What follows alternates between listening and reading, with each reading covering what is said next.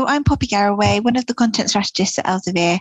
Today I'm joined by Chris Carter and Joy Notter, the editors of COVID-19, a critical care textbook.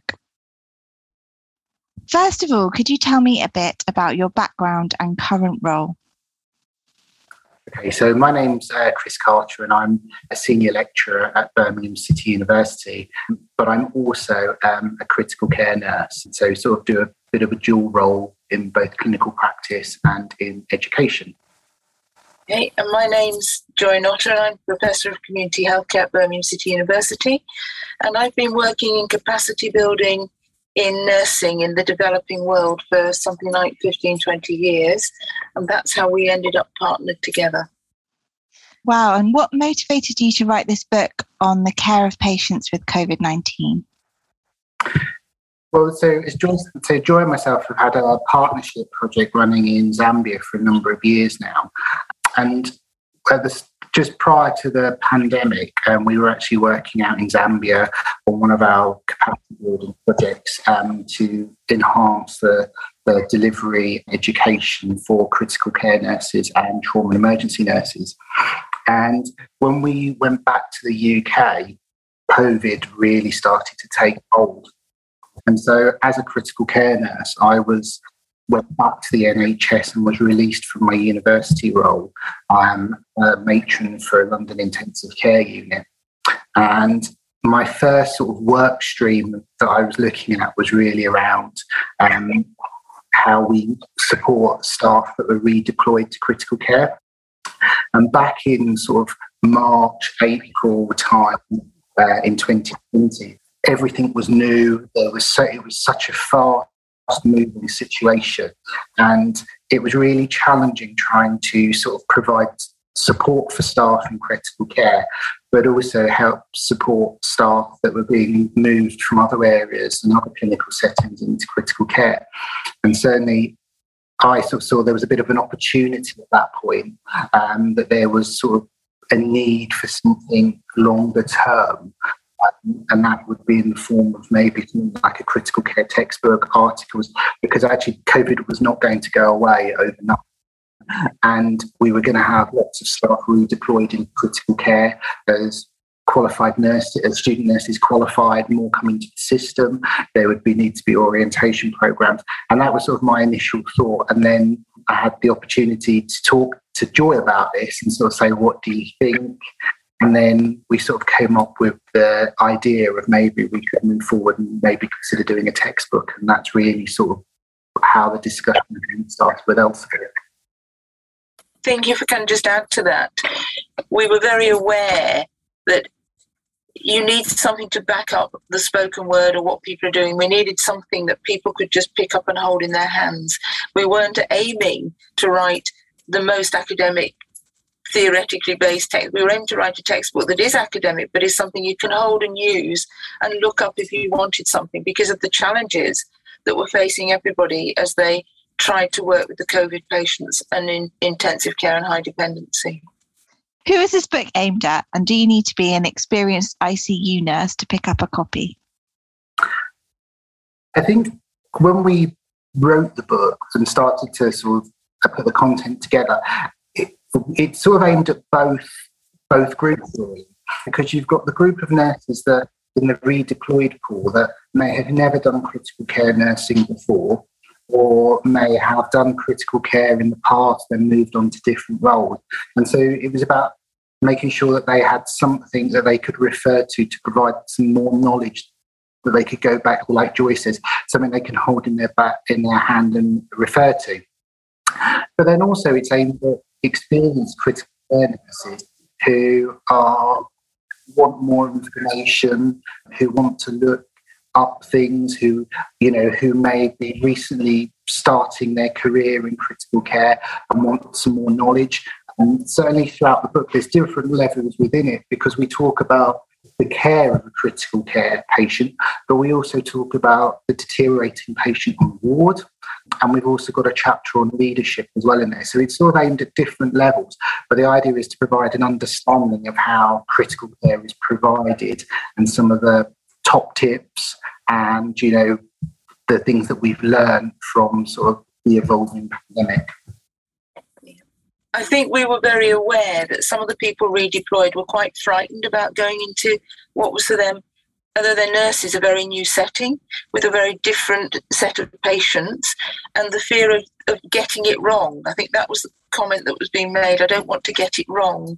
And so we wanted something that would let them work there and something they could have for themselves to say, yeah, that's fine, I can do that, I can follow that.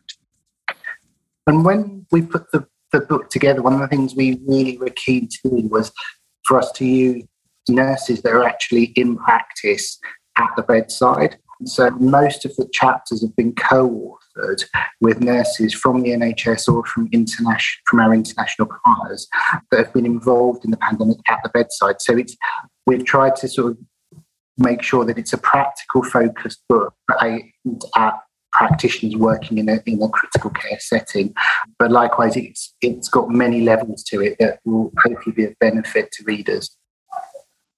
Well, it's an excellent resource, and 20 months into the pandemic, COVID is definitely not going away, so I'm sure it's going to be very useful. You both have been working in Zambia. Can you tell me a little bit more about the work that you do there and what the situation is like there as compared to the UK?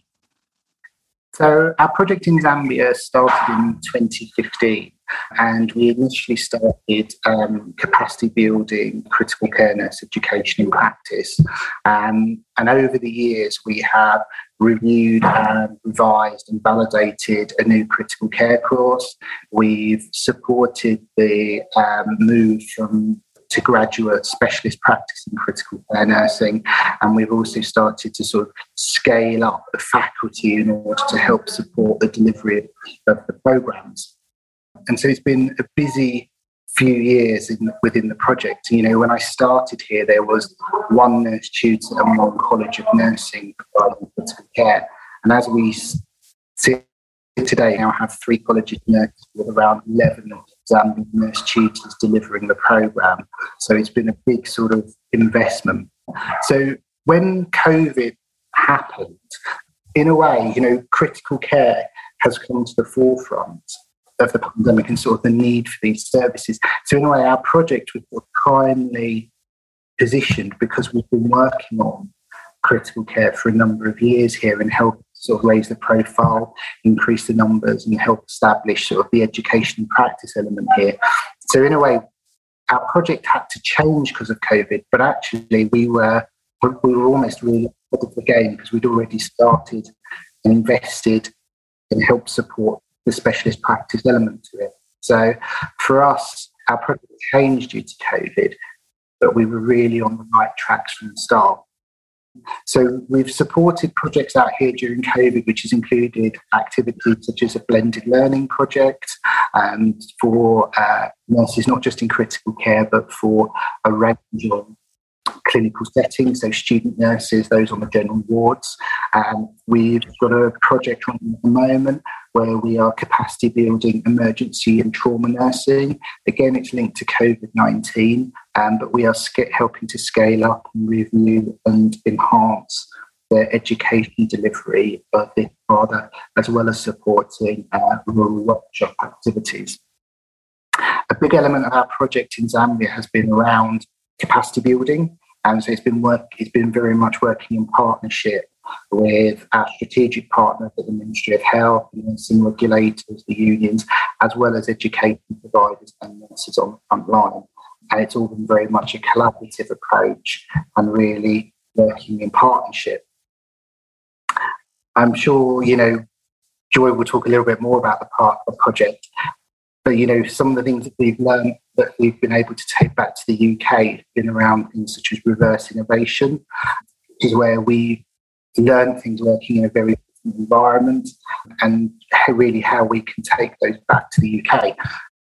I certainly, when I was matron, certainly saw, things that were very on a parallel to what I've seen here, having to work with minimum resources, the constraints, having to, reduce the nurse to patient ratios that we traditionally saw in critical care due to the increased numbers of patients that we saw. And so I certainly feel things like my leadership, decision-making, resilience, certainly I've learned things here that I was able to take back to the UK, and I'm sure there will be other nurses that have supported this project that will have been able to sort of maybe have similar experiences back in the UK as well.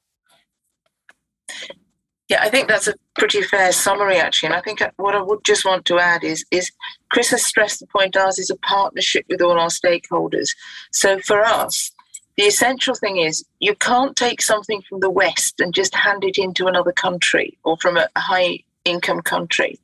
So all the time, ours is about sustainability, working with them to develop what fits for Zambia. And we felt it was important that we maintained our contact with them. So we've continued to go throughout the pandemic. We've made no attempt to say we're going to do this from the UK with virtual contact.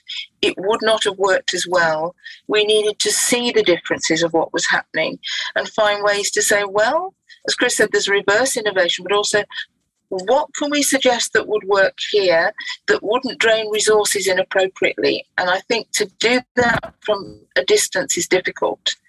I also think there were competence issues that you can only do when you're there, when you're working with them. And it's a lovely compliment because they've described us as their all-weather friends because we've been there throughout. And in fact, Chris has spent more time in Zambia than in England this year. And I'm going back out to join him very shortly because the commitment is on both sides. Just as much as we go, they give the commitment to find the time, despite whatever's going on, to work with us and to work around any constraints that have arisen as a result of COVID. That's a lovely phrase, an all-weather friend. What do you think have been the key lessons for healthcare services, and how should we be prepared for future outbreaks of COVID-19 or indeed future pandemics caused by other illnesses? I mean, I think if we look to history, you know, when we look at outbreaks, pandemics, I mean, the story of outbreaks and pandemics is the story of inequalities. And I think often some of the most vulnerable within our society are often those that are affected the most. So I think, you know, one of the big lessons is around sort of, you know, the impact that it has on certain aspects of the community and also the country as a whole. Yes, I think that there are, with a public health hat on as well, there are a lot of lessons to learn. I think there was sheer disbelief initially that it would go the route that it did and cause the problems it did. And this disease in particular has led to us rapidly having to change treatment for all patients in intensive care and HDU. And I think that's something that people have found hard to do. If you totally change a procedure for something like this, then if you're not careful, nurses that you haven't taught will revert back to other practice because they're more comfortable with it. And so a lot of the lessons for this is continuity, support, and ongoing work with people, and then recording what you've had to change, and then looking for the systems that worked and the systems that didn't, and trying to put in a system in the future where contacts can be quicker to get information out. In Zambia, they got very good theoretical public health information. It was very well distributed at the beginning, but as time went on, what they wanted was physical presence with them, hence our rural workshops to go out and work with them and to try and say, well, in your setting, what would you need to think about for the future?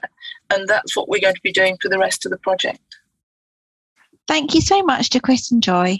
If you are enjoying this podcast and would like to hear more, please do go ahead and subscribe. Thank you and goodbye.